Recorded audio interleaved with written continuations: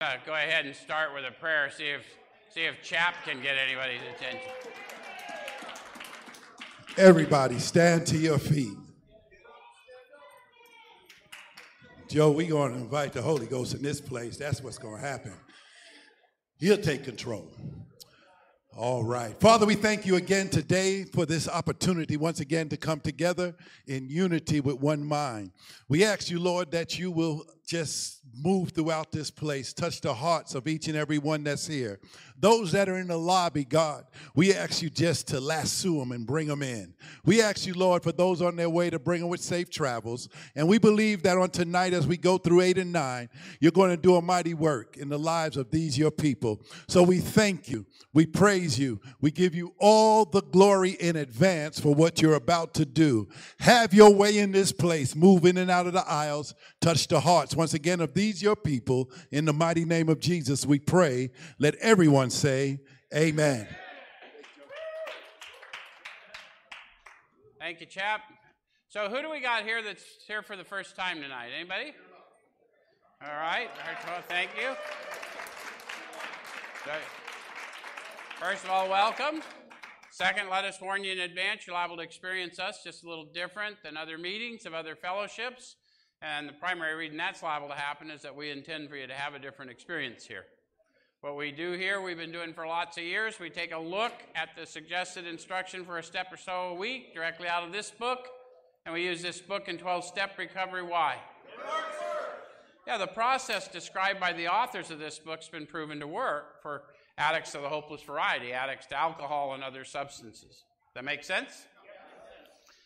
So, what we do is I try and show you how I find my experience in the book, and I try and encourage you to have your experience, and if we both do our job, we share a spiritual experience in the room every time we meet. How many of you have been here before and can witness for folks that happens? There you go. So those of you online couldn't see it because of the anonymous nature of our fellowships, but they were raising their hand. What we're talking to you about in 12-step recovery, when we speak of a spiritual experience, we're talking about a sensory experience. You'll feel it.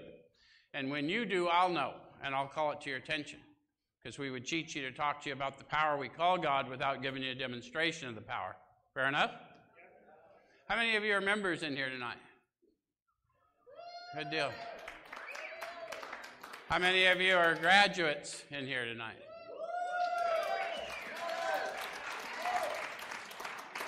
Family members? Supportive friends? Who we got here?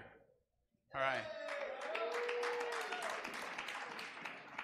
So one of the things that's happened recently is the tablets now capture this broadcast on delay, and of course they've been getting our videos, so they'll see you or they'll hear you if you're loud enough. Can we give a welcome to all the people in ADCRR?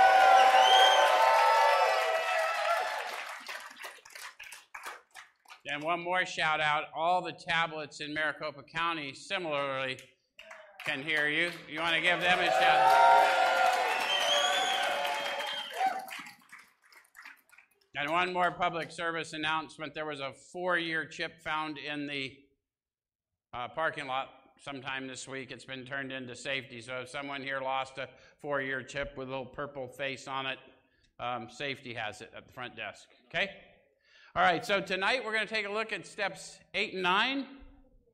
How many of you have had a spiritual awakening as the result of the steps and is attempting to work with others? Oh, good, a good percentage of you. So tonight we're going to be looking at the fitness step, the freedom step. The rest of you, if you're not in the process, what we're going to describe to you tonight is the reason why you might want to go through this process, because although we may not want to subdue the ego and empower the spirit and all these things that this discipline brings about, all of us would like more freedom. Yes? Okay, so we're starting on page 76, and it says, now we need more action, without which we find that faith without works is dead. Do any of you recognize that reference? Oh, good. So someone knows that comes from the book of James, right? And for AA's purpose, faith without works is dead because faith is an observable act. right? If I'm walking in faith and I'm walking in service, someone's liable to catch me, and they'll see my faith through my action. How many of you heard about New Freedom before you came to New Freedom? How many of you were amazed at what was here when you got here?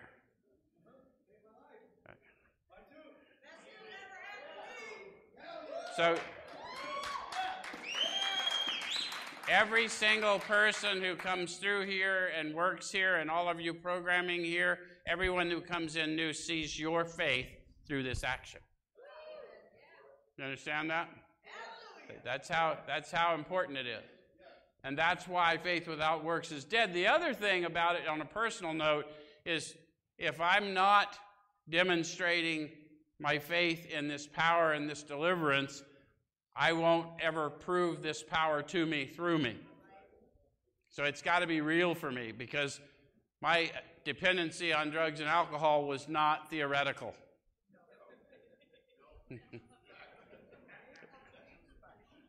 Okay. All right, so let's look at steps 8 and 9. We have a list of all persons we have harmed and to whom we are willing to make amends.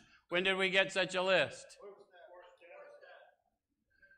So those of you that have done that, you got it when you took your 4th step inventory, and the authors say we made it when we took inventory. Why do I call your attention to that? They're talking about their experience. We're trying to align ours with theirs. We're not we, right? They've told us who we is. Okay. All right, so it says we subjected ourselves to a drastic self-appraisal. How many of you considered your 4th step experience drastic? How many of you haven't started yet because it seems drastic? Okay, so now it says, now we go out to our fellows and repair the damage done in the past. So now they're telling us clearly what the step is about. It's not about apologies, it's about reparations. Does that make sense? Okay. We attempt to sweep away the debris which is accumulated out of our effort to live on self-will and run the show ourselves. If we haven't the will to do this, we ask until it comes. So they're getting more and more emphatic. Willingness is divine power. If I lack willingness to move forward in my own self-interest or in the interest of others, then what I'm going to need to do is get disciplined about asking for willingness. Does that make sense? Because we tend to think my willingness is some kind of badge, but no, my willingness, although through me, is not of me. I learned that from my experience. How many of you had a willingness to stop using long before any outward action showed it? How many of you all of a sudden had something change and all of a sudden you were willing to do all kinds of things you'd never been willing to do? So it's kind of silly to claim credit for it now, isn't it? Okay.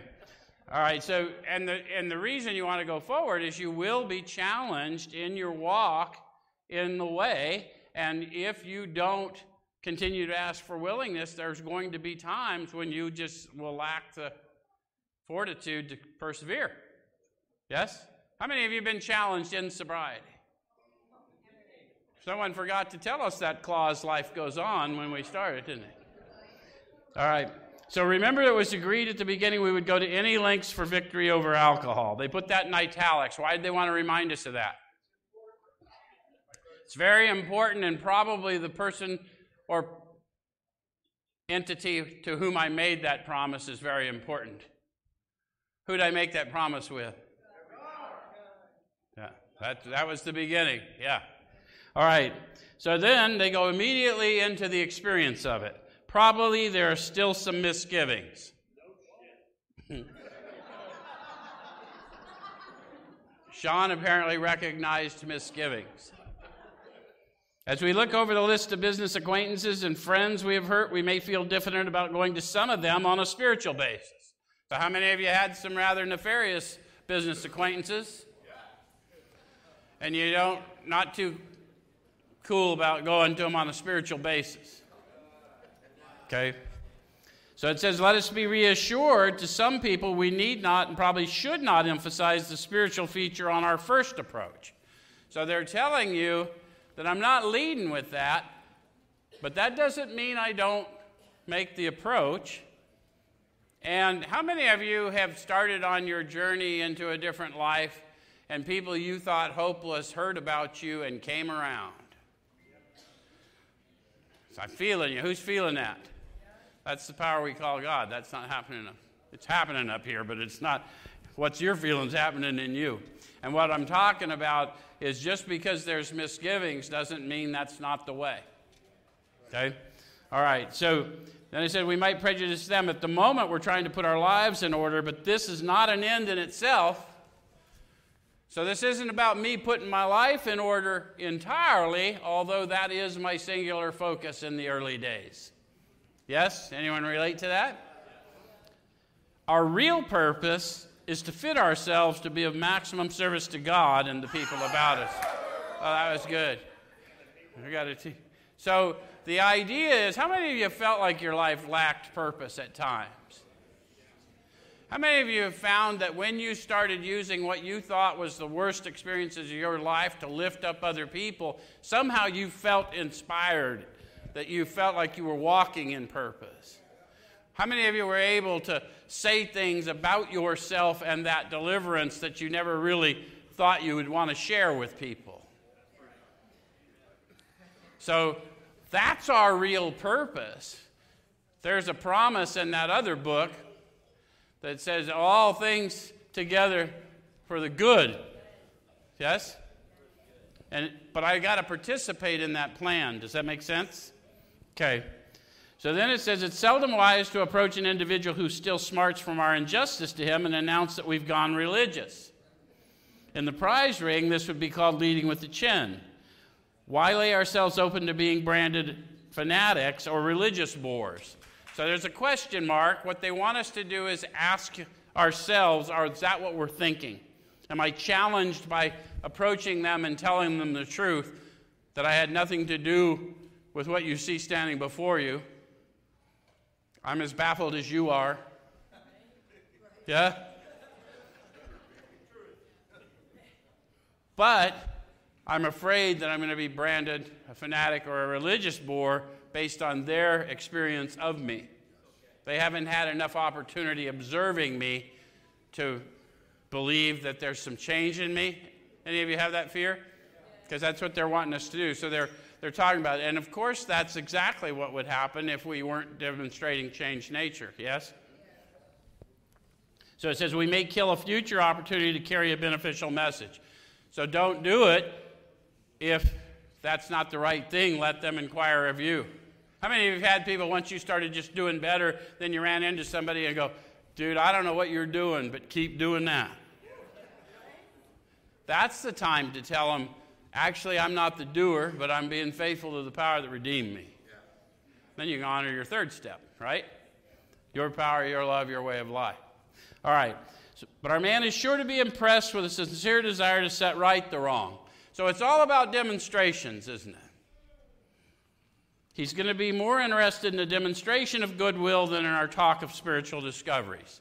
I've said it here I don't know how many hundreds of times, but they're not going to be impressed with, been out there looking for God. Sure sorry about your stereo. Because their interest is in, where is my stereo? If I were to show up with said stereo, they may be more interested in listening. Yes? So a demonstration of goodwill rather than talk of spiritual discoveries. All right. So we don't use this as an excuse for shying away from the subject of God. So if you guys are new to this, when I say God, we say power around here because power and God are interchangeable as we're growing in the experience, right? Okay. So when it'll serve any good purpose, we're willing to announce our convictions with tact and common sense. The question of how to approach the man we hated will arise. How many of you kind of feel that? Are you already thinking about that? Someone that really did you wrong? Anybody? Yeah? We'll get you grown out of that. God loves you. Quit disagreeing with him. You know what I mean? All right. So it may be that he's done us more harm than we've done him, and though we may have acquired a better attitude toward him, we're not too keen about admitting our faults. So they're talking about, okay, legit, I probably did him dirty, but he did me more dirty. Any of you got any of those? I'm suffering less from him doing me dirty than my thoughts about him doing me dirty. And I don't know whether it's my thoughts about him doing me dirty or my thoughts about me doing him dirty I'm really suffering from. And I'm not going to know that till I own mine. Right? Okay. So nevertheless, with the person we dislike, we take the bit in our teeth. What do they mean? Yeah, it may be hard. So I'm going to have to bite down and move forward. Yeah? Okay. It's harder to go to an enemy than to a friend, but we find it much more beneficial to us. So you may not find that's true for you in the very first thing. It'll always be true. It'll be more beneficial, but you may not be empowered with enough willingness to go to the one you hate first. You may have to go to the ones you love first and work your way into it. Does that make sense? That's why the book's laid out the way it is. To the family, to the wife, to the employer. Get a circle of support around you, and then you start widening the circle. Make sense? Okay. We go to him in a helpful and forgiving spirit, confessing our former ill feeling and expressing our regret. So how would one get in a helpful and forgiving spirit? Yeah, and I'm going to have to know there's power in that, aren't I? Because remember, this is a guy I hate. He's done me more wrong than I've done him. If I don't want to have to go make amends for the amends I tried to make, I'm going to need a power greater than myself. Any of you ever go to make amends and ended up having to make amends for the amends you tried to make? Okay, so that's not something we don't know about. Okay, so under no condition do we criticize such a person or argue. Simply we tell them that we'll never get over drinking until we've done our utmost to straighten out the past. We're there to sweep off our side of the street, realizing that nothing worthwhile can be accomplished until we do so. I want you to get that qualification. If that's not the truth for me, if I don't honestly believe that I'll never get over my addictions unless I do my utmost to make it right to you, you'll know it, especially in our crowd. Because if it's not true, it will not come with the spirit of truth. So I'm just, if that's not where you're at, be honest with you, because we're in the, you're conceited to your own innermost self, you're armed with the facts, and now you're moving in the spirit.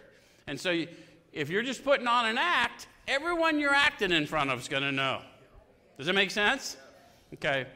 So never trying to tell him what he should do. His faults are not discussed. We stick to our own. See how many times they said that different ways? Do you think there was a reason for that? How many of you have tried to make amends and it got diverted? And we're really not about making the amends anyway. They're talking about approaches. The amends is actually honoring what they asked me to do to make it right. Does that make sense? The amends is changed behavior. But there's an approach to get a specification for said changed behavior. Does that make sense? Okay.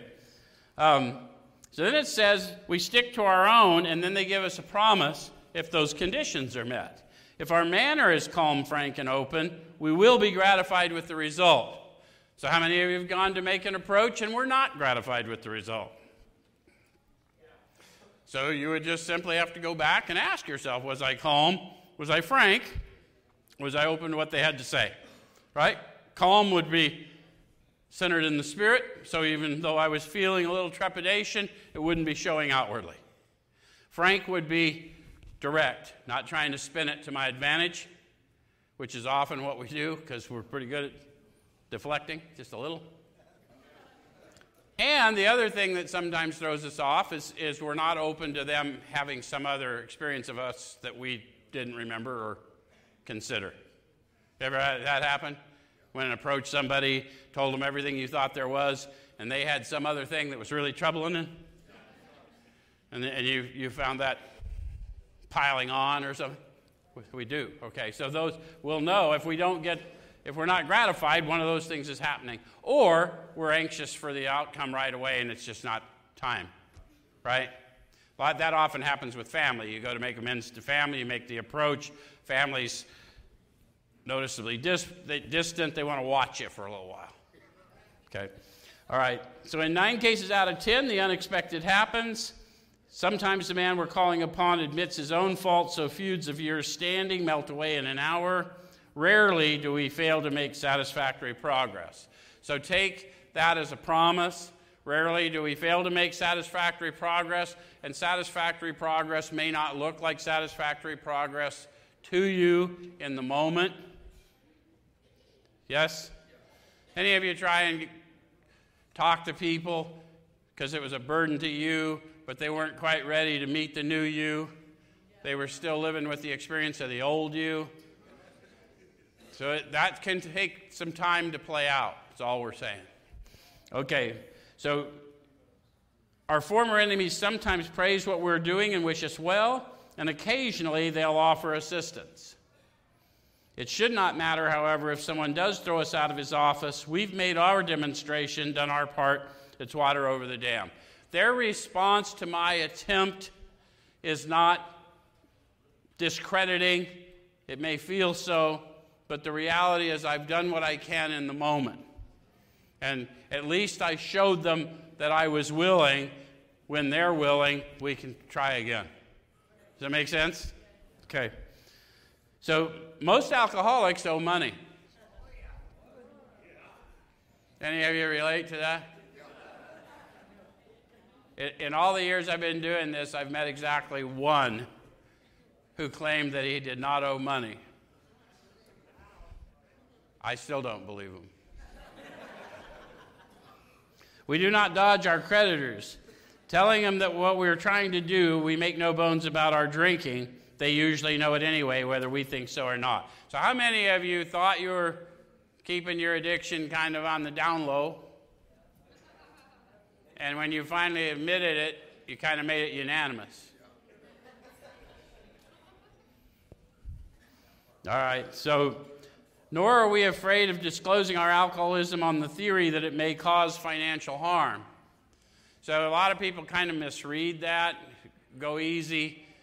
I have no right to hold back my alcoholism if my actions in that addiction harm them. I harmed you, feeding my addiction. You didn't deserve that. What can I do to make it right? However, if I've never met this person and I'm hoping they're going to give me a job or let me date their family member or whatever the things that we encounter, and I lead with, I'm an alcoholic, well, they're not required to understand, and everyone's got their own mental image of what that means. So go easy. I mean, recover out loud with your mouth shut. How's that? We'll know. We'll see. Okay. All right. So approached in this way, the most ruthless creditor will sometimes surprise us. Arranging the best deal we can, we let these people know we're sorry. Our drinking has made us slow to pay. We must lose our fear of creditors no matter how far we have to go, for we're liable to drink if we're afraid to face them. So fear is going to cause a self to manifest. Now, you may say, well, I don't have to pay those bills right now, and I understand that you'll get into it when you get into it, but what I'm trying to tell you is we take everything personally, and especially in early recovery. It feels like the world's coming down on us at times, and I can't give them my money because I got to do this, and the thing is, they never wanted my money. They wanted their money. We've got to have a growing perspective, right? And so we're going to have to arrange deals as we go, and we're going to have to lose that fear, because if I don't lose that fear, I'm going to lie to them about something, and there are no little lies when you're trying to live in an honest way of life. There's no little ones. They all lead to a bigger one. Okay. All right, so perhaps we've committed a criminal offense which might land us in jail if it were known to the authorities. Perhaps.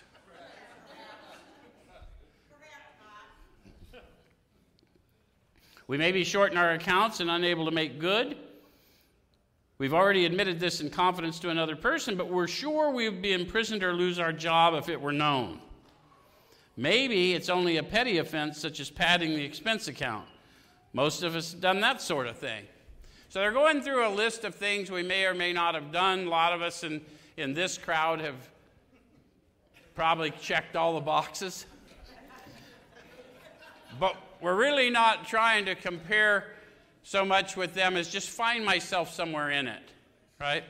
All right, so maybe we're divorced and have remarried but haven't kept up with the alimony, number one. She's indignant about it and has a warrant out for our arrest. That's a common form of trouble too.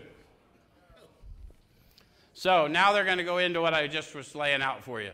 Although these reparations take innumerable forms, there are some general principles which we find guiding. So we're going to look at the general principles, not the specifics, because there's innumerable. As many of us as are here, there's all the areas where we've got fears around trying to repair the damage done, yes? Okay. So the general principles that they find guiding are reminding ourselves that we've decided to go to any lengths to find a spiritual experience. Did you know that's what our decision was? Because if you just go to fellowship and you don't get into the manner of living, you might think the goal of 12-step recovery is abstinence. Any of you ever heard that? Yeah, I don't drink no matter what. I don't pick up no matter what. At least I'm sober today. We could think that, couldn't we, just based on that conversation? What is the goal of 12-step recovery? To awaken spiritually.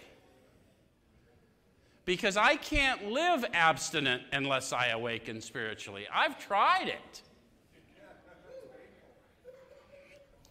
Okay, so I'm willing to go to any lengths to find a spiritual experience because there's only one other thing in my life I've been willing to go to any lengths to find. Whatever was going to make me feel different in that moment. Yep. Okay. So we ask that we be given strength and direction to do the right thing no matter what the personal consequences may be. Try saying that prayer if you're trying to grow into an adult. Look, all of us get here with immature thinking, immature emotional stuff. I'm not picking on anybody. All of us come here that way. So what I'm saying is, you want to grow in your prayer life? Give me the strength to do whatever I got to do no matter what the outcome is. But check with somebody to see if there's not a path short of, we'll get to that. Okay. We may lose our position or reputation or face jail, but we are willing. We have to be. Why? Why am I in recovery if I'm not willing to go to any lengths to find this spiritual experience to get me out of this pickle? I mean, I got to ask myself that on the regular, right? Am I here just joking? Or am I really wanting to be free? And if I want to be free, how free do I want to be? Okay. So we have to be, we must not shrink at anything. Usually, however, other people are involved. Now they're going to talk to us about those mysterious others. Yeah? Therefore, we're not to be the hasty and foolish martyr who would needlessly sacrifice others to save himself from the alcoholic pit. So that's one of the conditions. I don't have a right to put my family or my employer through an undue hardship like I always did in my addiction without at least consulting them about my plan. Does that make sense? So there's all these others out there that are affected because as our world grows, the insanity of addiction, of alcoholism is an appalling lack of perspective, the inability to think clearly. So as my worldview grows and I realize everything I do not only has consequences for me, but it may have consequences for others, then I've got to start involving them in my actions to the extent it will affect them. Does that make sense? Okay. So it says, a man we know had remarried because of resentment and drinking. He'd not paid alimony to his first wife. She was furious. She went to court and got an order for his arrest. He had commenced our way of life, had secured a position, and was getting his head above water. So what are they talking to about? The way of life is the manner of living described in this book. Before there was a book, they were involved in a manner of living. It's the very same manner of living this entire center was based on. Okay? So we look to our brothers and sisters and try and find a way to meet their needs. Okay? And so he had come to them and he was learning about the manner of living. He had secured a position. How many of you have gotten a job but not the job coming back from the depths? Okay? And then it says, and he was getting his head above water. Yeah? Starting to get the bills paid just barely. Might get to eat every so often. Okay. It would have been impressive heroics if he had walked up to the judge and said, "Here I am." Look at the words they use.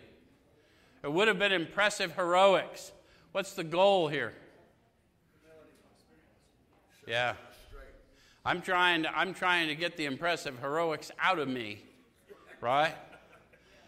Because they've caused me to do weird things. So they're going to talk about why a fellowship grows up about us and why some guidance outside of ourselves can help us program or process those thoughts. And you're going to do what you want to do anyway. Any of us in the Spirit know you're going to do what you want to do anyway. We're not going to try and talk you out of it, but we're going to help you process it so that you can move consciously in whatever consequence you reap. Does that make sense? Okay. So we thought he ought to be willing to do that if necessary, but if he were in jail, he could provide nothing for either family. See, he had forgotten them. His intent was good. You ever have good intent, bad outcome? His intent was good, but he hadn't considered the outcome and the hardship on the family and the employer who had just given him a leg up. So we suggested he write his first wife admitting his faults and asking forgiveness. See, he didn't send them out to them to say, "This is what I got to do." He sent them right back to the accuser. And he said, "Let's talk and see if we can get this mitigated before we just go lopping heads off." Okay?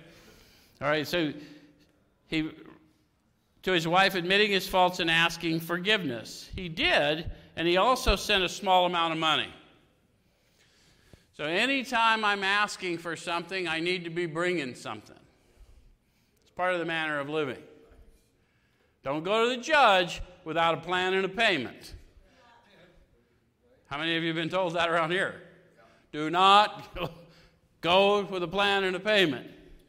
Okay, or a plan for a payment. Okay, and he sent a small amount of money. He told her what he would try to do in the future. So now I've laying the plan out. He said he was perfectly willing to go to jail if she insisted. Which of those things do you think was noticed by her as changed behavior in him?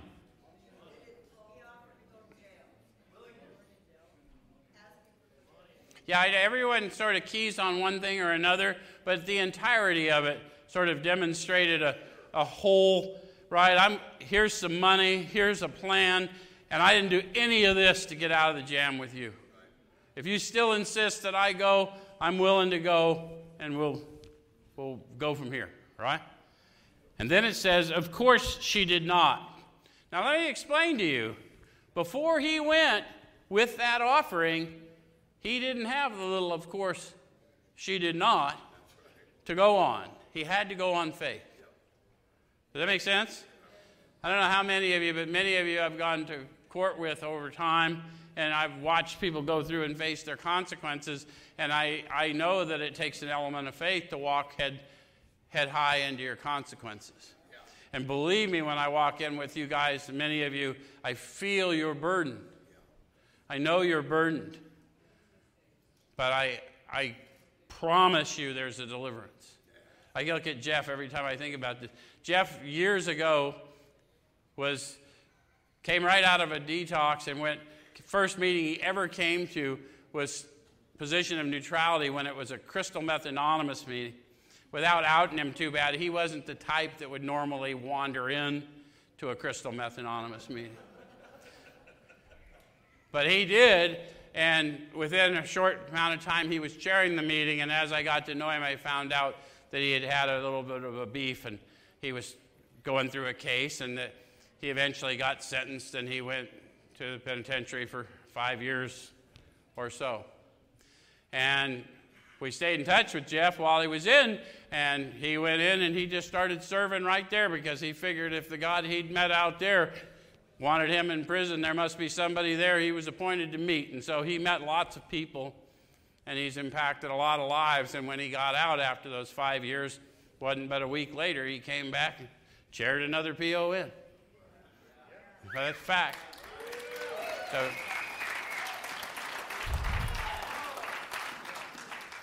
So it says the whole situation has long since been adjusted. Before taking drastic action, which might implicate other people, we secure their consent. So if I'm going to affect them, I need to get their consent. What if they don't give me their consent? Then I'm going to have to consult the Spirit about another plan, aren't I?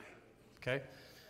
The thing is, we get stuck in our head about the only way it can be done, and we're consistently wrong. Any of you ever been surprised at the ways things can be done when you got out of the way? If we have obtained permission, have consulted with others, asked God to help, and the drastic step is indicated, we must not shrink.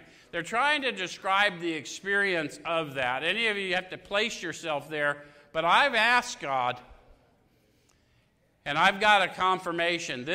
I'm going to have to do this. Whatever it is, I got to go. You know another guy in the room that had this experience? One of the bravest men I know, Matt Barrick. I'm not supposed to say his name out loud, but he was living in Mexico comfortably with a little bit of a debacle overhanging him. And family asked him to go man up. So he came back, and he did. Matt did a life sentence. He spent the entire time in there helping educate people. He found out there was purpose in helping people on the inside. He ran into our partners, Karen, a lot of us that know him. Anyway, he's now here reaching out to you. He's running the team that reached out to you guys.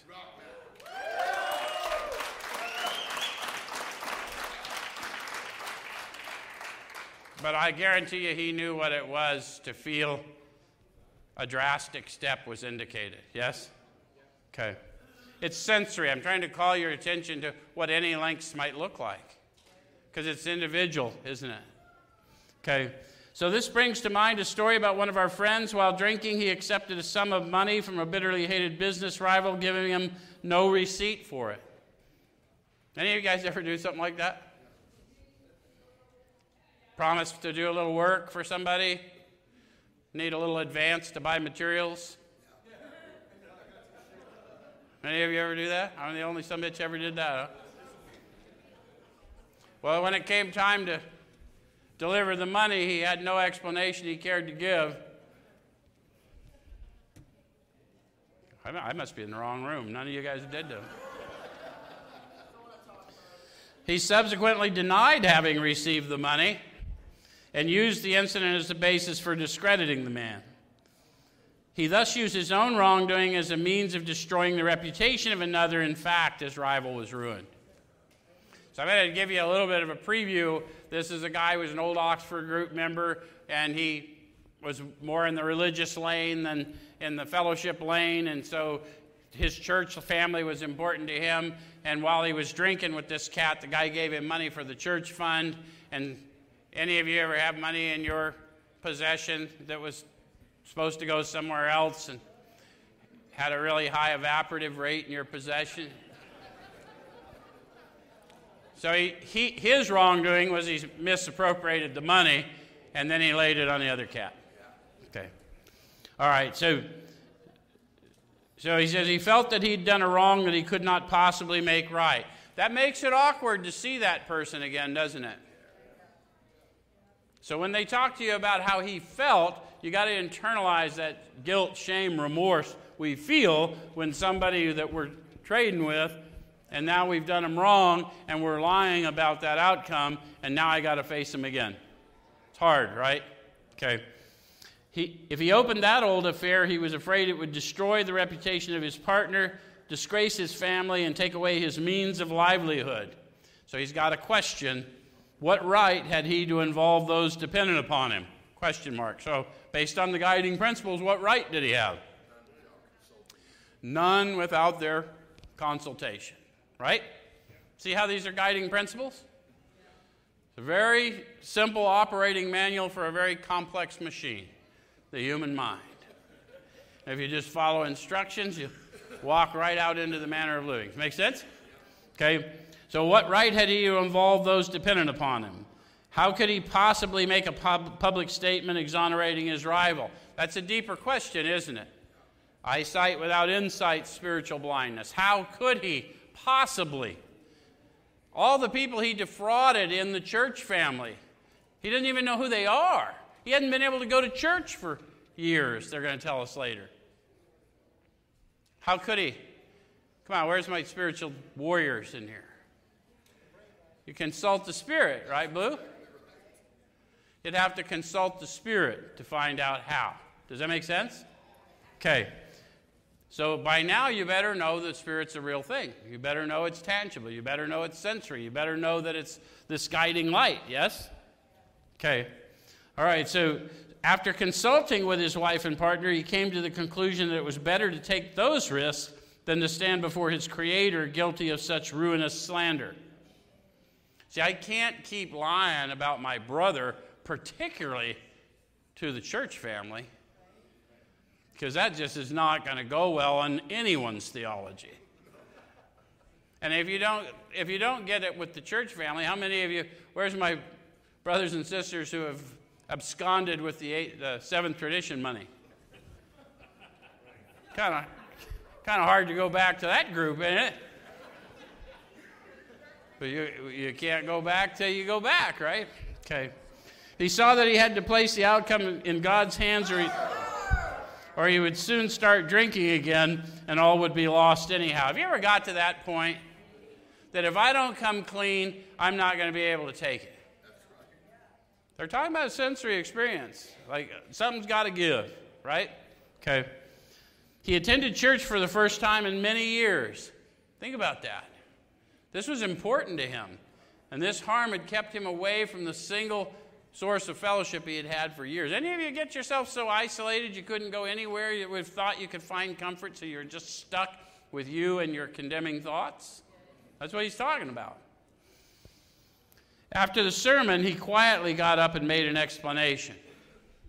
Tell me, how many of you guys got a church family or did have at some point? How many of you imagine that although his demeanor may have been quiet, he did not feel quiet? Right? That would be a hard thing to get up and say. After the sermon, he quietly got up and made an explanation. And then it says his action met widespread approval, and today he's one of the most trusted citizens of his town. This all happened years ago. So I call your attention to what we see every day, and we miss what we're seeing. The thief of the church fund converted into the most trusted citizen of the town through the power of testimony. Any of you know the power of testimony? The chances are that we have domestic troubles. Anybody? Perhaps we're mixed up with women in a fashion we wouldn't care to have advertised. We doubt if in this respect alcoholics are fundamentally much worse than other people. So they weren't very good at, all sex, the whole deal. So women, vice versa, and whatever flavor is your flavor. Most of us have had some human interactions. Okay, but drinking does complicate sex relations in the home. Where's my tweakers? Complicated, right? Can't even get to the right home for weeks. Don't even have one, right? It's a box under a bush down through. Okay. After a few years with an alcoholic, a wife gets worn out, resentful, and uncommunicative. So that's what I see. Yeah?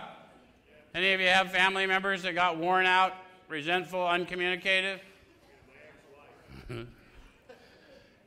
But now I'm learning to question my thoughts, right? Because the world's reflecting how I think and feel. I've got to start in the manner of living. So the very next question is, how could she be anything else?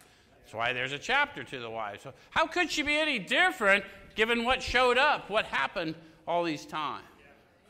Okay. The husband begins to feel lonely, sorry for himself. Now they're talking about perhaps you, me, how we get. I'm seeing this, I'm feeling this. Wow, here I am not picking up and all that. Why aren't we honoring me? He commences to look around in the nightclubs or their equivalent for something besides liquor. Christie's Cabaret.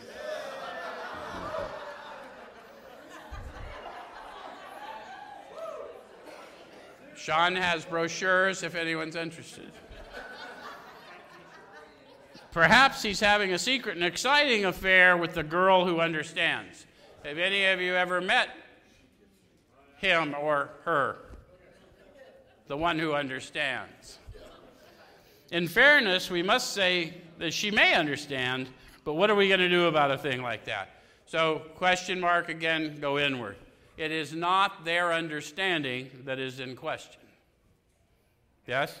They may be very understanding people. But I'm not really going to have consequences as a result of their understanding. I'm going to have consequences that I'm going to share with others as a result of my misconduct. Does that make sense? Okay. So a man so involved often feels very remorseful at times, especially if he's married to a loyal and courageous girl who's literally gone through hell for him. So they're trying to get us to go back to, look, I've done all this before, and I know how to do that. This whole manner of living where I treat people the way they deserve to be treated, regardless of how they're treating me, that requires consciousness of a power greater than me and me. Does that make sense? So this is the fitness, this is the freedom, but I'm going to have to get disciplined. And this is the first step of discipline, is learning this practice. Make sense? Okay, so whatever the situation, we usually have to do something about it. If we're sure our wife does not know, should we tell her? We got the no's.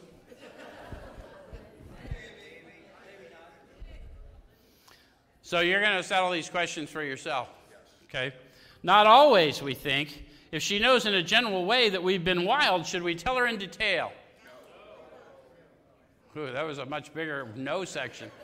Some of you must have some lived experience with that. Undoubtedly, we should admit our fault. She may insist on knowing all the particulars. She'll want to know who the woman is and where she is.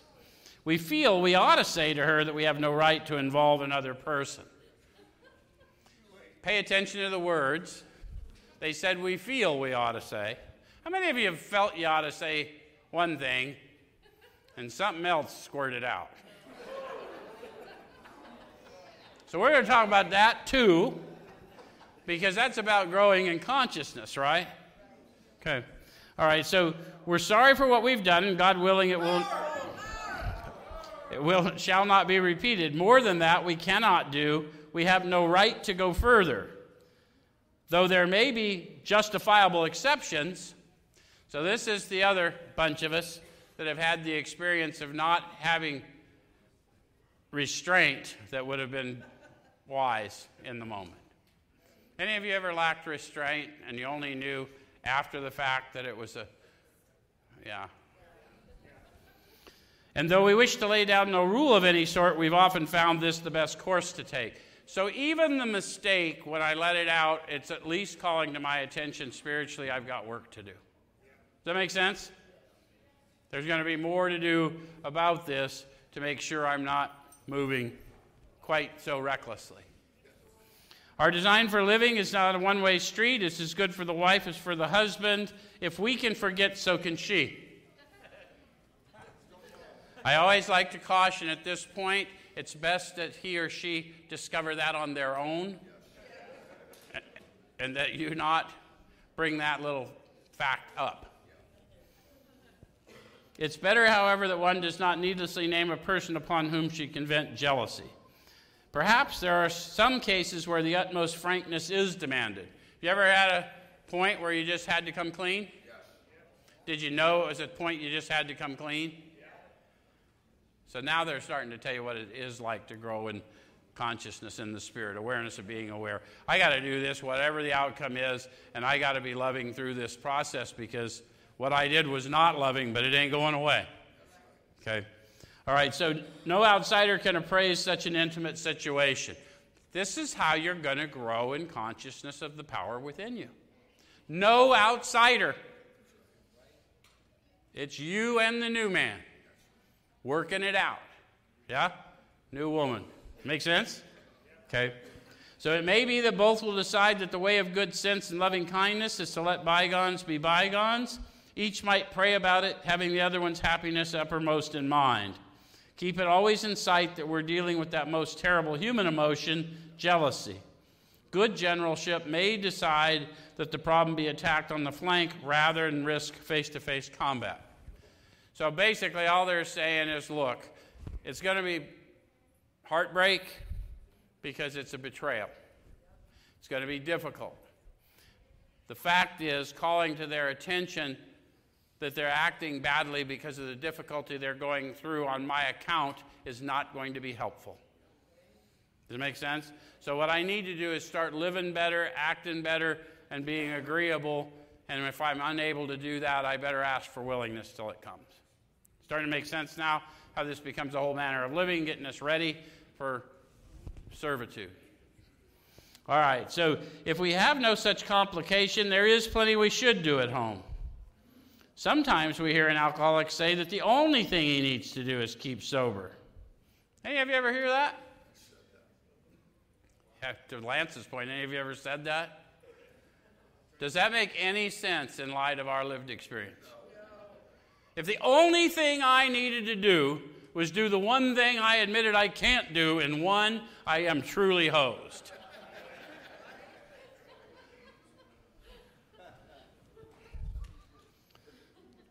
So it doesn't make any sense. Certainly he must keep sober, for there'll be no home if he doesn't. But he's yet a long way from making good to the wife or parents whom for years he's so shockingly treated. Passing all understanding is the patience mothers and wives have had with alcoholics. Had this not been so, many of us would have had no homes today, would perhaps be dead. Any of you relate to that? You could go on that journey with them, right? Aren't we amazed sometimes that we're not dead in spite of all the things we did and all the people we watched? So the alcoholic is like a tornado roaring his way through the lives of others. They're trying to paint a picture of what it was like to be in proximity to me at another time in another life. Maybe you.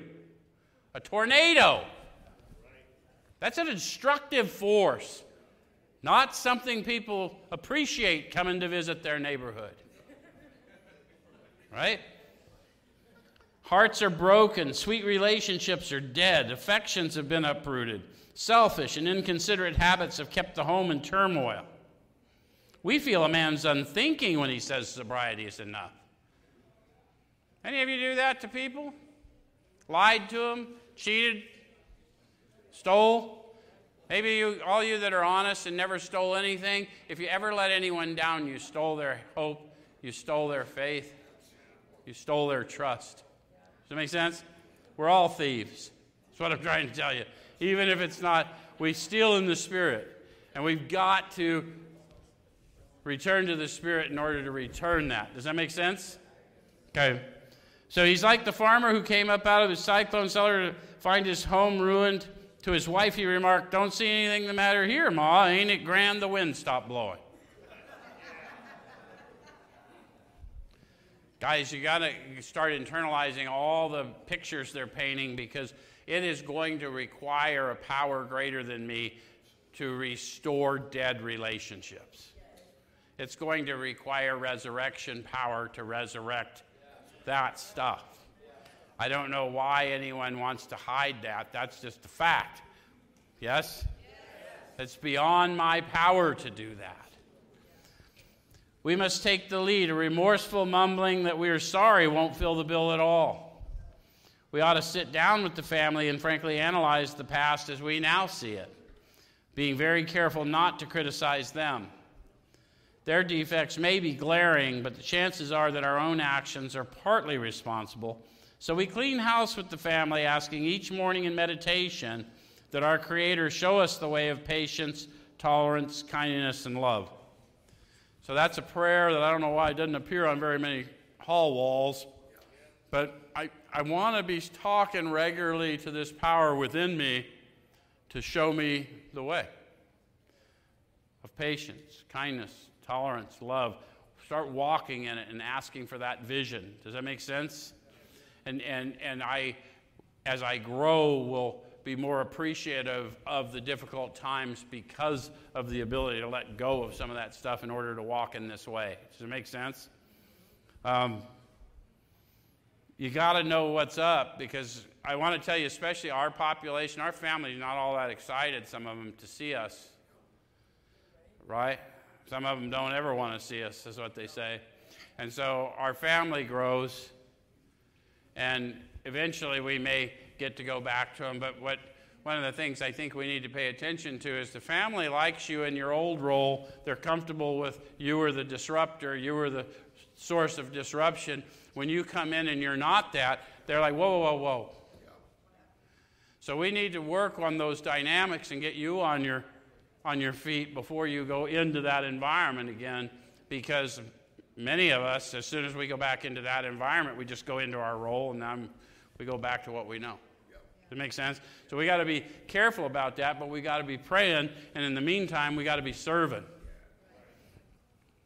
Okay, so then the reason we go through all of that is the spiritual life is not a theory. We have to live it. Unless one's family expresses a desire to live upon spiritual principles, we think we ought not urge them. We should not talk incessantly to them about spiritual matters.